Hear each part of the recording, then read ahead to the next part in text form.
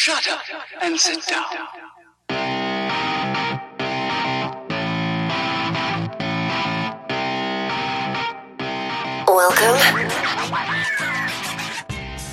Welcome back to In the Context of Empire. I'm John Lancaster, and as always, I'm joined by Matt McKenna. Matt, how's everything over there? I'm great. Just very excited once again for a great guest. Yes, we are extremely excited to have on the podcast today Medea Benjamin, who's the co-founder of the woman-led peace group Code Pink and also the co-founder of the human rights group Global Exchange. She's been nominated for the Nobel Peace Prize and also has been awarded numerous other prizes, including the Martin Luther King Jr. Peace Prize from the Fellowship of Reconciliation, Peace Prize by the U.S. Peace Memorial, and also the Gandhi Peace Award. She's also the author of 10 books, including Drone Warfare, Killing by Remote Control, and also Kingdom of the Unjust, Behind the U.S.-Saudi Connection. She also has a ton of articles that appear regularly in The Guardian, The Huffington Post, The Hill, amongst others. We are so excited to have on the podcast today Medea Benjamin. Medea, thank you so much for taking the time today. Great to be on with both of you. I look forward to it. Us as well. So we always like to kind of get the background of our guests as kind of like the first question. And you are known internationally to be a leading peace movement icon. So in your background story, what led you to be such a fierce anti-war activist? Well, let me first say I'm not an icon for anybody. You are to us. Just a peace activist, and I think you'd appreciate as high school teachers my story of how I got involved, because I was in high school, and it was during the time of the Vietnam War. My sister, who was 2 years older than me, had a boyfriend who was he was on the football team. He was a quarterback. He was a very all-American kind of guy, nice guy. He got drafted and went off to Vietnam. And he would write her these letters, and they would be stranger and stranger every month. And about 6 months into him being there, he sent her this package in the mail that had the ear of a Viet Cong on a string that was supposed to be a necklace for her. And I thought this was the most disgusting thing I'd ever seen. I went to the bathroom and threw up, and there and then started researching what the heck this was all about, and started organizing anti-war protests in my school. And we had at that time, were able to hook up with anti-war groups. I was outside of New York City. I was in Long Island. So hooked up with various different anti-war groups. And really, it was impressed on me at an early age that you can't trust the government. You can't believe what they say, especially in wartime. And that it's in the interests of some people in power to make you hate other people that you have no reason to hate, and that you shouldn't believe that. And I've held that position ever since. So that's how I got started. Well, first of all, that's I think you're shortchanging yourself, because aside from that great start, you've carried on this legacy of, as far as I can tell, you've opposed almost every U.S. war since the Vietnam War, especially doing some great work around in the more recent years around, not so recent now, but the war in Iraq, which of course is still going on, the war in Afghanistan, the sanctions on Iran. So it's not only just started with Vietnam, but just been this continuous trend in the decades since, which is admirable. What I want to talk about is something that drew me to your group and you specifically, is the level of bravery that you've shown in some of the confrontations you've had with some well-known political figures. And I should preface that by saying, no, none of this is violent. You know, I believe Code Pink is a non-violent organization. Absolutely. But in this era where people kind of have this fetishization of decency and civility, it seems like Code Pink goes out of its way to put themselves in situations that could be potentially dangerous and really admirable confrontations of political figures who are, you know, in our estimations, probably war criminals, like Elliot Abrams, like Henry Kissinger, like Barack Obama. I think that's my favorite clip, with you screaming at Barack Obama. Well, really just demanding answers for questions. And I just want to know, like, how did you develop such a courage to put yourself in those situations? And of course, we never see the aftermath. Like, what happens after? What is it like being in those situations where you're confronting these most powerful people in the world? Let's call it what it is. And then what happens afterward? I mean, obviously, you've managed to stay free this whole time, but what is that like? Well, Matthew, when you talked about having my continuum from Vietnam to the present, it's having actually visited a lot of the places where the U.S. is either directly at war or funding proxy wars. I spent years in Africa when countries that were colonial countries were trying to liberate themselves, and were just beautiful examples of how to do that and bring the people into this new vision, and then saw the U.S. together with South Africa, in those cases, crushing these liberation movements and liberation governments in places like Mozambique, Guinea-Bissau, Angola. I was in Zimbabwe, Namibia. And then I spent time in Central America and saw the same kind of thing happening, of the U.S. government trying to stop any chances at a new model of government that was more equitable, that was more just. And then we had the case of Chile, where I was around during that time in 1973, when the U.S. overthrew the government of Salvador Allende. And you mentioned Kissinger, who was a big part of that. And so I saw firsthand what my government was doing. And it's one thing to read about it, and it's another thing to see how communities are destroyed. And I've been to Afghanistan, to Iraq, to Syria, and it's just heartbreaking. So when I do things like interrupt Barack Obama, it's because I'm really channeling the people that I've met. In the case of Barack Obama, for example, it was at this war college where he was giving a talk, and I managed to get myself in, and sometimes I'm just amazed that I do get myself into these places. And I had recently come back from Yemen and Afghanistan, and I had met with victims of U.S. drone strikes. And I met with the family in Yemen of a 16-year-old Abdul Rahman Alawaki, who had been murdered by Barack Obama through drone strikes when he was out at an outdoor eating place with his friends. He was never accused of anything. He was not involved in any kind of terrorist activities, but he was the son of somebody that the U.S. had wanted. And so they murdered him. So I was really determined to ask the president about these cases. But I must say, it's not easy to do these things. You know, there's one side of you that's saying, go ahead, do it. You got to do it. You know, remember Abdul Rahman, remember his grandfather. And another voice inside your head saying, don't do that. This is the president of the United States. This is the U.S. Congress. This is the Senate. You're going to get in big trouble. There are other ways to do this kind of thing. And then, you know, I realized there aren't, for me anyway. So I, in the case of Obama, got up and asked him directly about the case of a 16-year-old American citizen killed by U.S. drones. And how could he, as a constitutional lawyer, justify that? And I also asked him about Guantanamo. I have not been to Guantanamo myself. Well, I actually have. I've been there protesting outside the gates of Guantanamo, but I haven't been inside.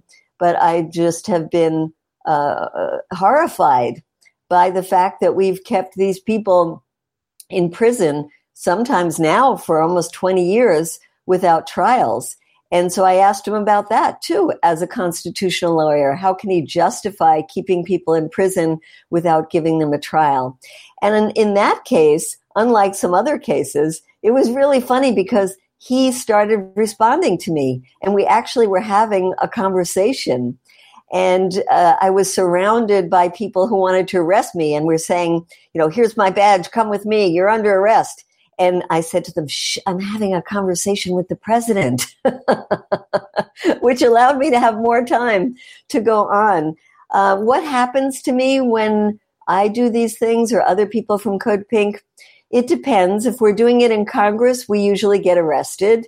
And then it depends what number arrested is. If it's your first time, it's a fine. If it's your second time, it's a little more difficult. If it's your third time, you might have to spend overnight in jail and then go back for trials that then drag out, and you're on probation, and you can't go back into the Senate for the time until you have your trial.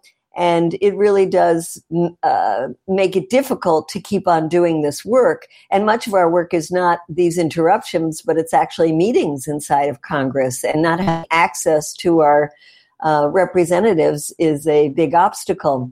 In the case of interrupting the president, it was so interesting because when they took me away, they said, "You're under arrest." And I totally assumed I was being arrested. And then after interrogating me, they said, "All right, do you have a car here?" And I said, "Yeah." And I thought, well, maybe they were going to pound my car or something. They said, "Okay, we'll take you to your car and you're free to go." And I was astounded by it. And I actually think that maybe it was the president himself who said that he didn't want me arrested, which is pretty cool. Well, that's certainly a better reaction than some of the videos that I've seen. But one thing I think is worth noting is maybe Barack Obama, we don't really know what goes on in his head. I've seen a lot of quotes from his book. I'm not reading it myself, but it almost comes off as sociopathic at times. But it is nice to hear that he maybe had a role in letting you off the hook. But it is worth noting that when you mentioned Abdurrahman al-Awlaki, I believe it was one of Obama's surrogates, maybe Robert Gibbs, that said something to the effect of he should have had a more responsible father when questioned about it. But I do want to ask you about just one thing that was said about you and your and more broadly Code Pink. I believe it was John McCain that referred to you in Code Pink as low-life scum. And, this is when you're demanding for the arrest of Henry Kissinger, who, low end is responsible for a couple of million people being killed. And of course, John McCain was no angel himself, despite what you might hear on MSNBC or CNN. So how did you react in retrospect to being called low-life scum by John McCain himself? Well, we had a great interruption of that hearing where we got up right to the front, and John McCain was embarrassed because we were literally next to Kissinger dangling handcuffs in his face. And we were there talking about all the things that he was responsible. We were saying, in the name of the people of Chile, in the name of the people of Laos, Cambodia, Vietnam. And and it took quite a while, which is unusual in those circumstances, for the police to get us all out of there. And so we managed to keep the interruption going for a while. And I think because John McCain was so embarrassed with his great statesman Kissinger being confronted like that he said, "I've never seen anything like this in my entire time in Congress." And then he called us low-life scum, which in retrospect we thought was quite funny. And we took it as a compliment, and we went around calling each other low-life scum for quite a while. But I think it was one of our better interruptions in that we really got to get very close and got to get out the issues, which we want to get out to people. Why are we protesting these people? It's not just because we want attention. And we do want attention, but we want attention to the issues. And, we were saying in that case, there's so many people that could come before Congress to give us good advice on what our foreign policy should be like, not somebody who has a history of horrific military interventions. Yeah, and it's so important again. And I feel like we have so many conversations with guests as well, where these, the actual issues aren't really being discussed, and it's so frustrating. So we're happy that, you're making points to make them discussed. And the other thing is we really, personally, Matt and I were chatting right before you joined in, but really admire, you almost bring the peace movement to these, you were mentioning all the countries that you've been to, and like really going to the next stage and bringing peace movements or the peace movement to these other countries as well, as opposed to just staying in the United States. But we want to pivot to an issue that you've been a large advocate for, and that's Palestinian rights. And just about 2 weeks ago, Mike Pompeo, on his visit to the West Bank, called the BDS movement anti-Semitic. And you do a particularly great job at separating the ideas of anti-Semitism and anti-Zionism. So we'd love for you to kind of elaborate on that. Yeah, a number of us at Code Pink are Jewish, and we think it's very important as people from the Jewish faith to be standing up for the rights of all peoples, and that includes Palestinians. I myself had my first experience recognizing the treatment of Palestinians when I was a very young woman and went to live in a kibbutz where my parents had sent me. I was 16 years old, and it was during right after the 67 war. And the kibbutz was lovely, socialist, beautiful, wonderful, idyllic in so many ways, except they hated Arabs. And learning about that hatred and the hatred of the Palestinians really opened my eyes at a very young age, although it was the one thing that my parents were very sensitive about. And so I worked on so many other issues and kind of said, well, other people can work on that issue, until I realized that, no, that's a key issue that I have to talk to my family about, I have to confront, and I have to make this clear that it is not anti-Jewish, it is not anti-Semitic to be pro-Palestinian rights. And it's terrible to see what you just said about Mike Pompeo now saying that those who engage in the long tradition in the United States of boycotts against injustices are now being labeled anti-Semitic. And we think the BDS movement is a very legitimate form of protest, and that any way that we can nonviolently make the case for the U.S. to stop supporting the Israeli apartheid regime is something we must do. We don't believe that there's any possibility of two-state solution anymore, that has long gone with all the settlements, but that's not our issue. Our issue is really about equal rights for Palestinians, equal rights for the Jewish people living in Israel, equal rights for Christians, equal rights for everybody. And we have led many delegations to Gaza over the years. We can't get there now because the Egyptians closed it off, but previously we could go there. And we were just horrified by the way that the people of Gaza were treated. Not only are there these horrific occupation of the West Bank, but there's also the ongoing siege of Gaza, where almost to about 2 million people are living under in a open air prison is a good way to describe it, where they have no control over their borders by land, by sea, by the ocean, and they are now facing a pandemic. And we try as much as we can to get the stories out from people inside the West Bank, from people in Gaza, and let people hear directly from them. And again, as high school teachers, I think you recognize how important it is to hear those stories, and especially from young people, to see and hear Palestinians talking about the way they are being forced to live. And I think when people hear those stories, they understand that this is not speaking out against Jewish people. This is speaking out against the Jewish state. And of course, there are no shortage of Jewish Americans who support Palestine and support Palestinian rights. And it's just such a clever trick. I almost think it's a trick used to squash a healthy debate about this subject. Not that it should even be a debate. It's about as much a debate as we should have been having about South Africa, which of course, United States track record on was also terrible.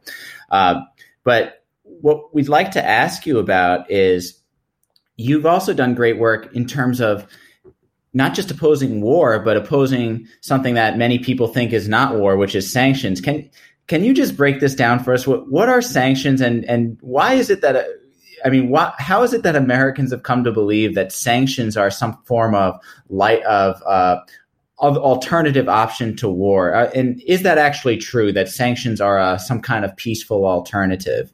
And we'd love to get your opinion on that.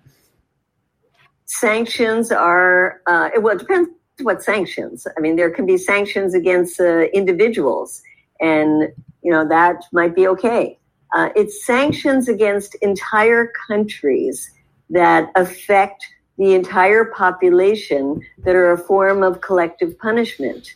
And this is being done more under this Trump administration than most, but it's something that has happened earlier. For example, the sanctions against Iraq during the 1990s were horrific and led to the death of hundreds of thousands of children.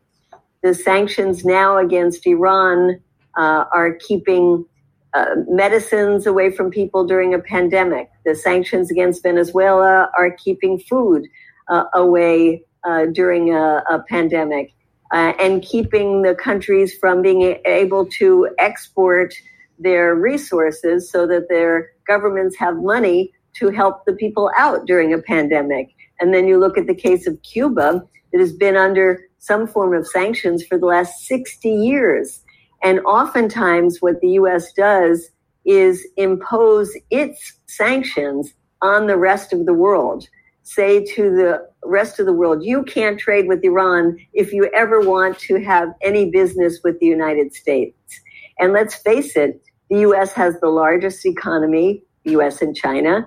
But when a company or a bank are faced with the option of doing business with Cuba or doing business in the United States, which one are they going to pick? So it makes these unilateral sanctions become extraterritorial sanctions, and the U.S. has been imposing them in a brutal kind of way during these 4 years of the Trump administration.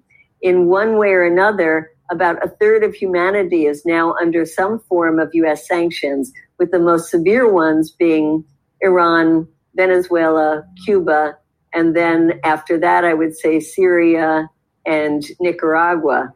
And it goes on, including countries like Zimbabwe. It's the height of imperial hubris to think that the United States can dictate to the entire globe who they can and can't trade with, and then try to impose it. I mean, they've even stolen Venezuelan oil in the high seas like pirates. They get away with this because might makes right in our world today. But we should never think of these kind of coercive sanctions that affect entire populations as a better form of intervention, because they oftentimes kill people more than military interventions. In fact, studies that have been done in Venezuela say that there's over 100,000 people who have been killed in Venezuela because of the sanctions.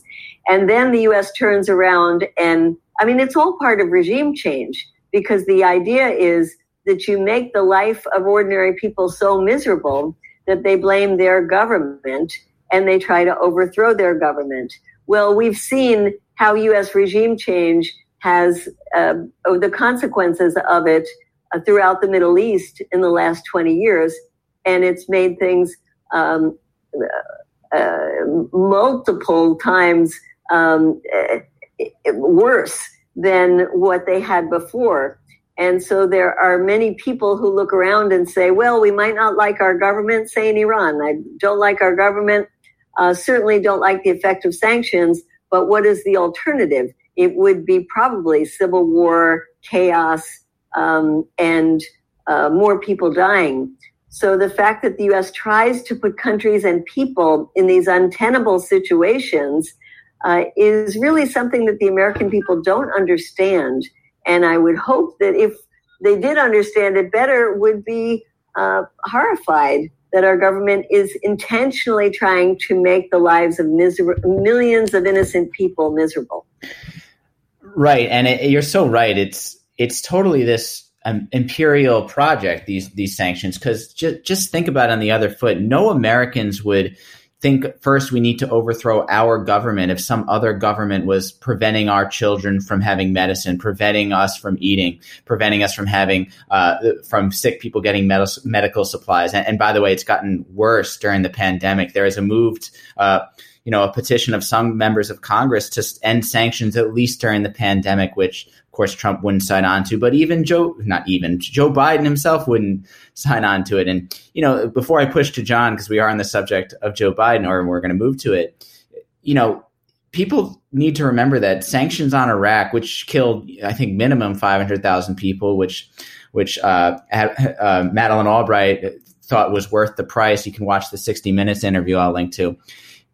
It is no small secret that Osama bin Laden was partially motivated by those sanctions that killed anywhere from 500,000 to 1 million Iraqi children. And, it's like we seem to understand our violence as retribution for acts committed against Americans, but it never seems to work the other way when we commit this mass violence against other people and then expect them it's like we never forget, but we expect you to. But John, move on to Biden. Yeah. So, we were talking about Trump using sanctions as, again, a weapon of war, really, or at least, a policy that kills hundreds of thousands of people. And now with the incoming Biden administration, we wanted to ask some concerns you might have about both Biden himself and his track record, but also some of Biden's potential or already done cabinet picks. Well, first, it is quite remarkable, and I think, Matthew, you were bringing this up in terms of the U.S. people having no sense of our own destructive forces or any sense of the need for accountability. If we had the accountability, no one who supported the greatest boondoggle in modern history, which was the invasion of Iraq, would be rewarded for that, and certainly not by becoming president of the United States. And that's where we stand with Joe Biden. He was certainly not my choice for the Democratic Party, and I still have a hard time believing that it's not an outright ban on higher office if you were a supporter and in many ways a cheerleader for that war. But here we are, we have Biden coming in, and he has been involved in the U.S. endless wars under the Obama administration. He's been involved in the U.S. sale of weapons to Saudi Arabia, and then it was under Obama's time that the U.S. began to support the Saudi-led war in Yemen, which has been so horrific. So Biden does not have a great track record. On the other hand, there were a couple of good foreign policy achievements under the Obama years that Biden has said that he wants to go back to. And the most important of them is rejoining the Iran nuclear deal, the deal that Trump withdrew from in 2018 when he then imposed these horrific sanctions that we've been talking about. So there was just an interview with Biden in the New York Times that where Biden came out and said very clearly he wants to go back to the Iran deal, that he's not going to put new conditions on going back into that deal. The idea is it would be, quote, compliance for compliance, which means that at the same time, the U.S. would go back into the deal and Iran would go back into compliance as well. So it's heartening to know that he plans to do that. Now, it's not a done deal for two reasons. One is that Biden will be under other pressures when he gets into office, one being the Israel lobby that is so strong in the United States called AIPAC, and the other is the war machine in the United States that feels that we should be using force against Iran instead of negotiations. And then there are quote, friends in the region, the Israelis who don't want to see the U.S. going back. And we can see this recent assassination of the Iranian nuclear scientist as part of a plan by the Israelis to make it more difficult for Biden to go back into that deal. We have the Saudis who don't want the U.S. to go back into the deal. And then we have Iran itself. Now, it's easy to understand the view of the hardliners in Iran who say, why should we go back into a deal with the United States when the United States showed that it does not keep its word?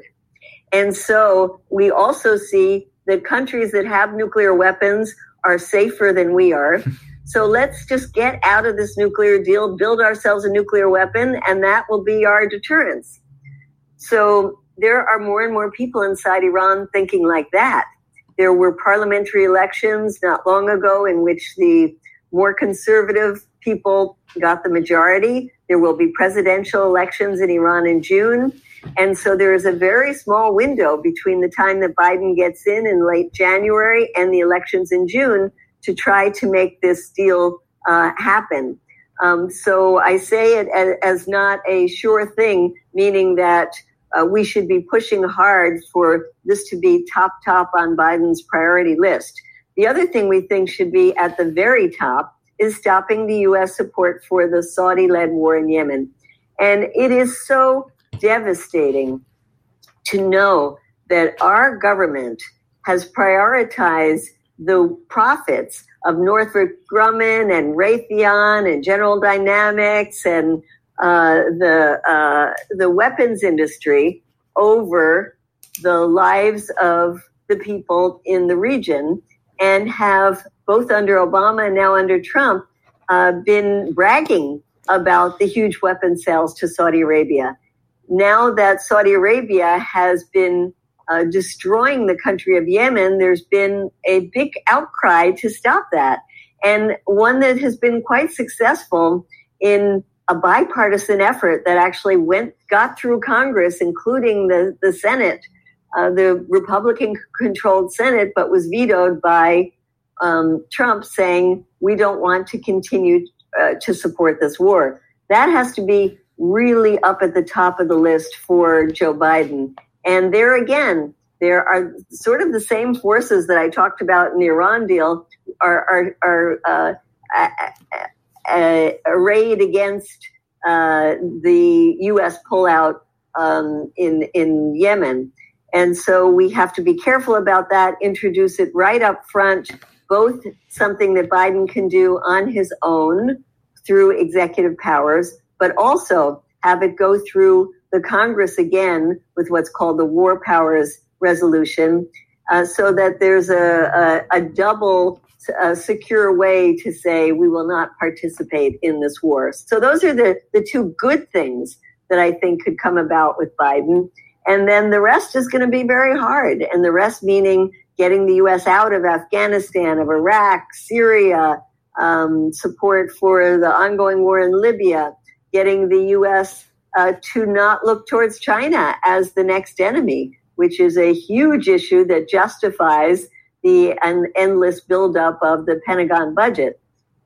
So when you look at that, there's the issue of appointments, right? That's what you were bringing up, Jonathan. Should we talk about the worst? Well, we do want to get to that, but there's also a lot that you just said there, and you're making it very clear that, at least in my interpretation of what you're saying, and just from what I've read in general, it's the U.S. seems to be obsessed with Iran, and it has been ever since the 1979 revolution. And I think what we try to convey here is, no, it has nothing to do with human rights. It has nothing to do with even developing nuclear weapons. It has to do with the fact that Iran is disobedient, and they overthrew the U.S. puppet in the Shah. And with regards to the nuclear deal, it is great that Obama did the nuclear deal, but because it put us in a direction of peace. Now, we had Gareth Porter on a few weeks ago, and he basically says that Iran, all the allegations about the nuclear weapons program were always overblown.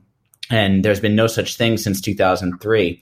But even so, like you're pointing to, Iran would not be irrational to develop a nuclear bomb. I think people really need to understand that. Like, think about how imperial it is that the United States gets to dictate to other countries. The United States, the only country to ever use nuclear weapons, gets to tell Iran, in the past Iraq, Libya, now currently telling North Korea that they can't have nuclear weapons when Israel has nuclear weapons. They're the only country in the Middle East with them. France has nuclear weapons. India, Pakistan, and Israel aren't even part of the Non-Proliferation Treaty. Neither is North Korea, but it only gets weaponized against North Korea, though, if we ever notice. So I think we listeners just need to realize, like, how ridiculous it is that the United States gets to tell anyone what kind of weapons they have and gets to tell anyone how their government should function. And I know I just get carried away with that stuff. And even the stuff in Yemen is still, and Syria is, of course, related to Iran. And that's right. And I think it's really good you bring that up. And I try to bring that up all the time and say, how many nuclear weapons does Israel have? And people guess, and I say, well, we don't know. We don't know because Israel won't tell us, and they don't allow international inspections in. And why is it that Israel is allowed to get away with that, whereas Iran has the most intrusive inspections regime ever devised, and it's still not good enough? So, yeah, important to bring out those double standards, and of course the double standards that the U.S. has more nuclear weapons than any other country in the world. And then on top of that, to be recognizing that we want to have a world that is rid of nuclear weapons. So it's not like we want Iran to get nuclear weapons or anywhere else. And Iran has advocated for a nuclear-free Middle East, which is a great thing that we should all be working towards. And it would be nice if the same standards that are being applied to Iran were applied to all of the countries in the Middle East. And the last thing I want to say about that, since we did talk about Israel, these, quote, peace treaties that Jared Kushner has been pushing, and how that has just been part of a new arms race in the Middle East, with now the United Arab Emirates, which was one of the countries that signed this, quote, peace accord, having a $23 billion weapons deal with the United States to sell F-35s, to sell the most advanced kind of drones, to sell tens of thousands of bombs to them. And this is a, quote, reward for signing a peace deal. But what does this say to Iran? This says to Iran, you better get more weapons. And it is as part of selling these weapons to the Emirates, then Israel comes back and says, well, that you have a commitment to us that we always have to have the qualitative military edge over any other country in the region. So if you're selling these high-tech weapons to the Emirates, then you got to give us, because we don't sell them to Israel, even more high-tech weapons. So we are in the midst of a new arms race in the Middle East, thanks to these agreements that have been under the guise of peace accords and seen as positive, not just by the Trump administration, but by Joe Biden himself. Yeah, and some of these, some of the arms races and dictating who gets what might not get much better under a Biden administration. I know we touched upon the cabinet picks. I think you said, should we start with the worst? I'll let you go with who the worst is and why. Well, the worst is important to talk about because there's still a chance to stop her. And as a feminist organization, Code Pink really thinks it's important to define feminism. And it's not about having women in positions of power like the women who now control 4 of the 5 largest weapons companies in the United States, or having a woman as the head of the Pentagon. For us, that's not a achievement to be touting as a great shattering of the glass ceiling. That is something that we say it's not about the gender, it's about what the plans are. And in the case of Michelle Flournoy, who is seen to be still the most likely pick of the Biden administration as Secretary of Defense, It's interesting that she hasn't been picked yet, that we have helped create a controversy around this by bringing up all of the horrible things about Michelle Flournoy. And I want your listeners to know, to put them into two categories. One is her policies, since she's been in government since the time of the Clinton administration, in the Pentagon, and then in the Pentagon again under Obama.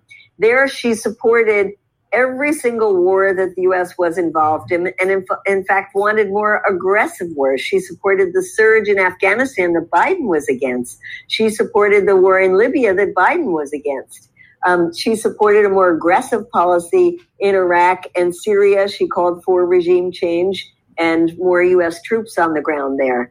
Then she also was in support of selling weapons to Saudi Arabia once Saudi Arabia was involved in the war in Yemen. Only recently, because of the criticism against her, she's come out and said, well, she would only support selling defensive weapons, not offensive weapons. And anybody who really knows the arms business knows that there's really not a lot of difference between them, because if you build up the defensive weapons, then you're telling Saudi's adversaries they have to build up their offensive weapons.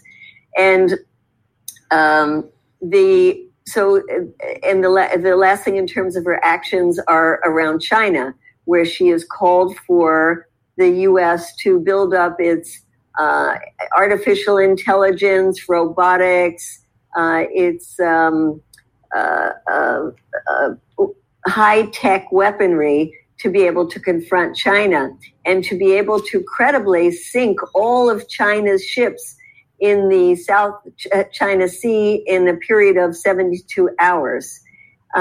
She believes that the U.S. has the right to use force in order to secure strategic U.S. markets or resources. And she believes in the major buildup of U.S. weaponry in the Pentagon as a form of, quote, deterrence. So we think that her actions speak louder than words, and that somebody with that history of being wrong, shouldn't be in charge of the Pentagon. But the other thing to bring up is the revolving door issue, in that she's just a remarkable example of somebody who's gone in and out of government and profited from it, either from starting hawkish think tanks herself that get money from weapons industries and other governments like the Saudi government, or consulting firms that are the ones she started called West Exec Advisors, touting the fact that you're going to get the inside people who know the Pentagon and can help grease the wheels for you to get these lucrative Pentagon contracts. She sits on the board of another contractor organization of Booz Allen Hamilton, and they get money. One of their clients is Saudi Arabia, so she has a history of being part of firms that profit from the war machine.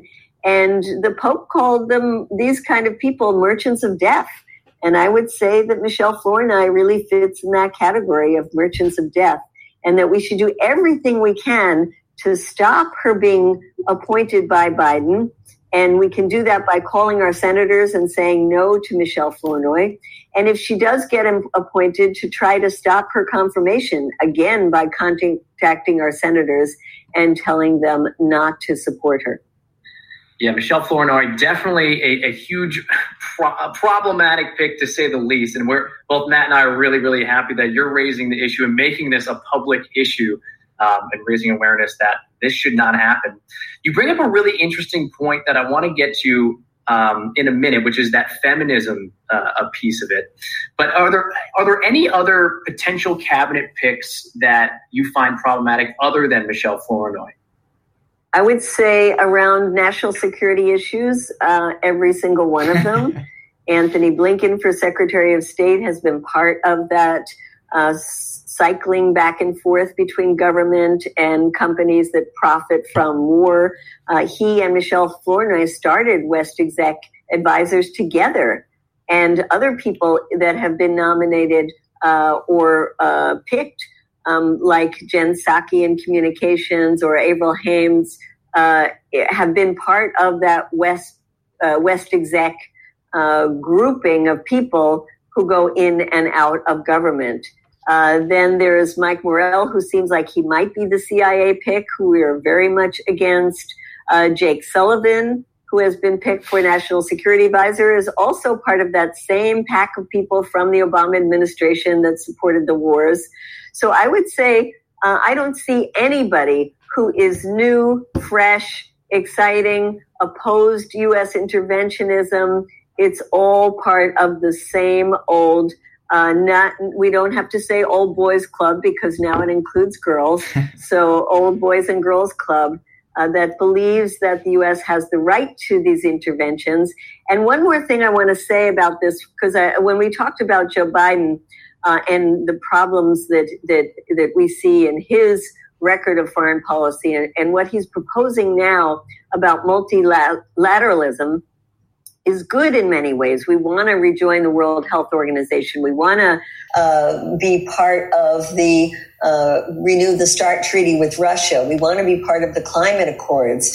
But one of his big multilateral organizations is NATO, which is a military organization that should have died after the Cold War was over and is really just an antagonistic organization towards Russia and is involved in Afghanistan and Libya. And it's unfortunate that Biden and Anthony Blinken are very enamored of NATO. And the other thing I think is important to understand is that Joe Biden talks about the U.S. coming back into the world community, not as a humble nation among nations, but as the leader, the head of the table. That's what he literally says, U.S. back at the head of the table. And for those of us who want a different kind of world where there's not one superpower that tries to dictate to the rest of the world, but wants a multipolar world, that is not the kind of mindset that will get us towards this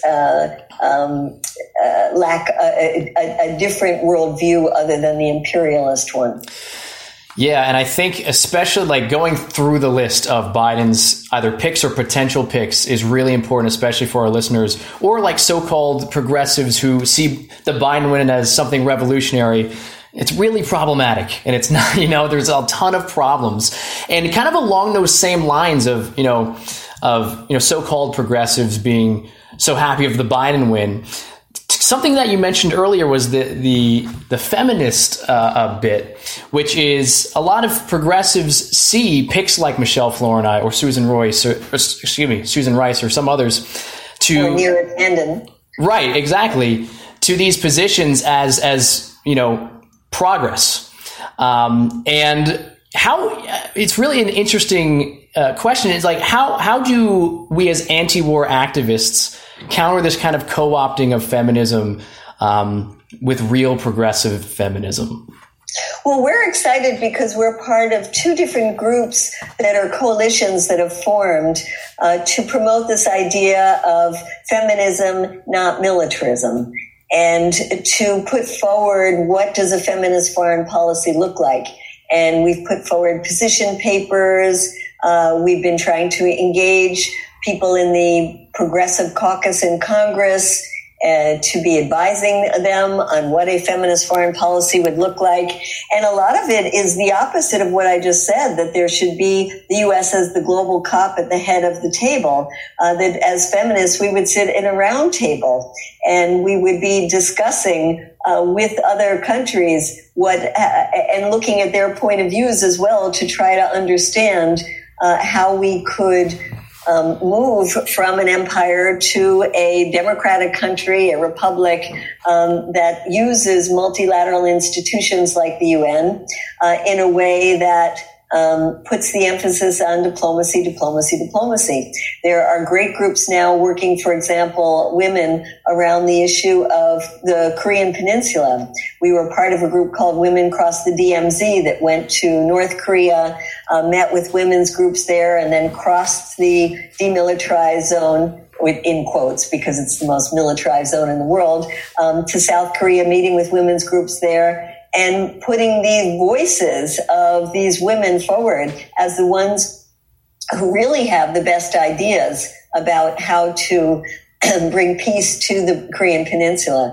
And I think it's a great model of how to, as women in the United States, organize in support of the Korean American community here and in support of Koreans in those two countries, to say, here are the people that you should be listening to. Here are the people that should be running the policy when it comes to Korea. And that's just one example. We could do the same when it comes to things like Iran. There are great groups in the United States of Iranian Americans and Iranian American women who are brilliant when it comes to what the U.S. should be doing vis-a-vis Iran. And again, those are the kinds of voices that we're trying to lift up. Yeah, and I do think it's worth zooming in on this fact that, I don't know, it feels kind of cynical to me, the fact that you have what you have is these known progressive values, like having marginalized groups in positions of power, and it just seems to me that, like, the people who work in the military-industrial complex aren't stupid. They understand that they can placate at least some part of the left by putting people, women, African Americans, Hispanic Americans in these positions of power. And I assume they think that'll placate the left without making any real societal change or systemic change to their what are really oppressive institutions. That, war is not a feminist institution. War affects women far more than it affects men, and we can say that's true for almost every marginalized group is going to be more affected by the war machine. I saw that yesterday. I believe Joe Biden is going to nominate an African American to head the CIA. Well, it's like the CIA is not an institution of racial progress. The CIA is if anything, a fascistic organization that has always thwarted decolonization movements around the world. So it's just, I just see this as being extremely cynical in its motives. But sorry, this next question, speaking of cynical, is not on our list, but I know you've alluded to it a few times. This is a question of human rights and the way it gets weaponized. And I heard you mention China before, which is probably the biggest. A U.S. conflict with China is probably the greatest threat to mankind, other than a conflict with Russia. And of course, we could be working with these countries against global threats like climate change and the COVID pandemic. But you hear like the accusations of Uyghurs in prisons in China, or the way that gay people are treated in Iran, or the way that marginalized groups or dissidents are treated in Venezuela. And I wonder what you think about how we should view the mainstream media's reporting on human rights abuses in these alleged enemy countries. And should we take that kind of concern seriously, or do you see that as just another tool to promote war, to promote belligerence toward these countries? Unfortunately, the issue of human rights is weaponized by our government and used selectively. We'll never hear Donald Trump talk about the women in prison in Saudi Arabia, but he talks constantly about women in prison in Iran. And we are hearing now the U.S. weaponizing a group of artists who have been protesting in Cuba very recently. And the U.S. is saying, the Trump administration is saying, we've got to support these peaceful protesters when, the U.S. uses tear gas against peaceful protesters and shoots down African Americans that are unarmed in our city streets on a constant basis. And unfortunately, we also see now people inside, like Jake Sullivan, who's going to be in Biden's administration, speaking out in favor of peaceful protests in Cuba, when he won't speak out against the assassination of a nuclear scientist in Iran. So yes, it's totally used selectively. That doesn't mean that there aren't human rights abuses in China. There are. In Iran, there are. In Venezuela and Cuba, there are. But it means we shouldn't believe what our government is saying and what the mainstream media says, but we should be sensitive to those issues and hear from groups that we trust in terms of the human rights situation, and always recognize that if we want to improve human rights, we should improve the U.S. relations with those countries and get off their backs. Because as long as the U.S. is having its boot on the neck of these countries, it's going to make the space for dissent smaller and smaller. And that's something to just totally understand. If we lifted the sanctions on Iran, there'd be a lot more room for dissent. The same for Cuba, for Venezuela, for anywhere else. It is incredible, too, the way that we don't realize how our actions against these countries might create more. If you wanted to create a repressive society, well, what would you do? Well, let's take North Korea, for example. Well, you drop 600,000 tons of bombs on the country. You'd kill 3 million people, a fifth of their population. You'd rehearse that same invasion constantly on their border. And of course, if you wanted to create a country that was absolutely terrified of outsiders and infiltration, along with many other countries that constantly face U.S. infiltration, you do exactly what the U.S. has done. And yet we react to 9/11, not to minimize that tragedy, but we're talking about 3,000 people that died, not millions of people. And we react with a global campaign of murder and, of course, our own repressive tactics in the United States. So it is amazing to me that we never seem to understand how societies might react to external infiltration the way that we have instigated that on other countries. Yeah, and that kind of empathy gap that, it's something that Matt and I talk about in our classes a lot. It's like for some reason, Americans especially have a hard time putting themselves in other countries' shoes when it comes to this stuff.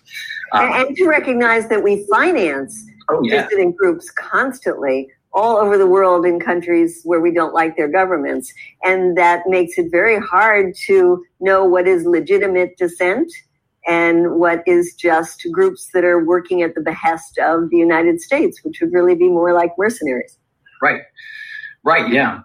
And I know we are running short on time here, and we wanted to ask you, you've done it all from talking to representatives, to questioning the president, to calling government officials to their face that, they're war criminals.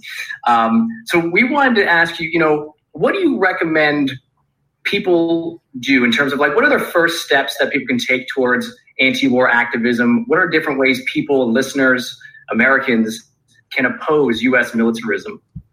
I would start by saying that anybody who cares about these issues should know who their congressional representative is and know who their two senators are. And not just know them, they should get to know their staff. Locally staff, or if you have a chance to visit in Washington, post-pandemic, obviously, because that is a channel you have to use, and it's not used enough. It's amazing how many people are activists and don't even know who their representative is. And I tell people to start out taking a group. If you're if you're students, get a group of students together and ask to have a visit with the staff of your representative, and make it be a nice visit. But you go and you have questions for them, and you say, "Well, we'd like to get a response." And if you don't get a response, or the response is not a good one, then you step it up and you step it up, and you might then do a sit-in their office, and then you might go join a group in Washington that's going to do a sit-in their office in D.C. If you really want to step it up, you might find out where they live and do a wake-up call in the morning. Say, wake up with pots and pans, saying, we got to get out of Yemen or whatever the issue is. So that's one area. Not that activism is all around Congress and Washington, but that is one area to work in. The other is doing something local on these issues. And even these issues that are so global in nature, there's local things to do. There's passing local resolutions, getting your city or your university or your workplace to divest from the war machine. And at Code Pink, we have a whole campaign about that, and that's a whole, with how to kind of step by step. And I know you're having David Swanson on, and he's done it in his hometown in Charlottesville. But it's a great way to get these issues in front of local elected officials and to make a stand locally that we don't want to be invested in the war machine.